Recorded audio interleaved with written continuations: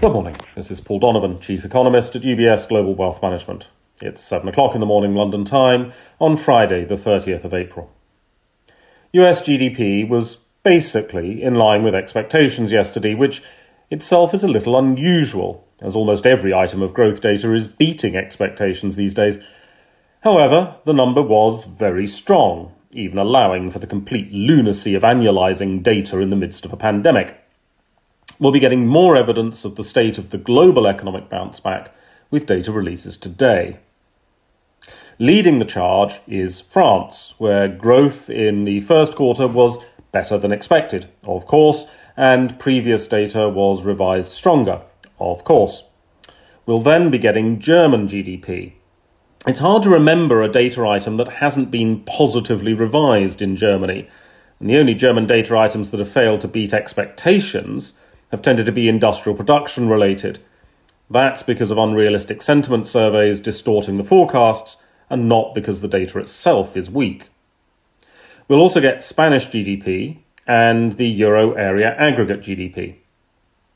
While restrictions will dampen activity in the second quarter, and they mean that the euro area is lagging behind the Anglo-Saxon economies in terms of the timing of the recovery, the data overall is showing that to the extent that restrictions are lifted, there is clearly a willingness to spend. On the subject of spending, the world champions of consumption will be revealing data today.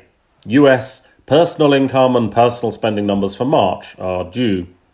This data comes as restrictions eased in at least parts of the country, and with the January stimulus checks cashed and consumers knowing that the March stimulus checks would be with them soon enough.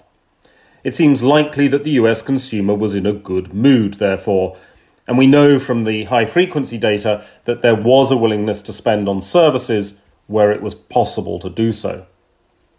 We'll also get the personal consumer expenditure deflator, which, like other inflation measures, will be distorted higher by the events in the oil market that took place a year ago. There has also been inflation data from Japan, which rather unusually weakened in April.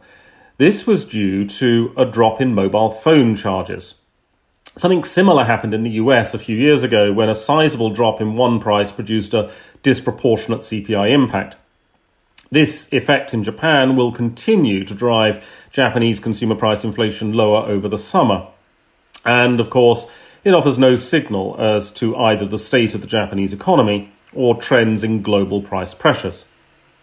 Japanese industrial production was stronger than expected, and again the numbers emphasise the speed of the global economic bounce back. That's all for today. Have a good day.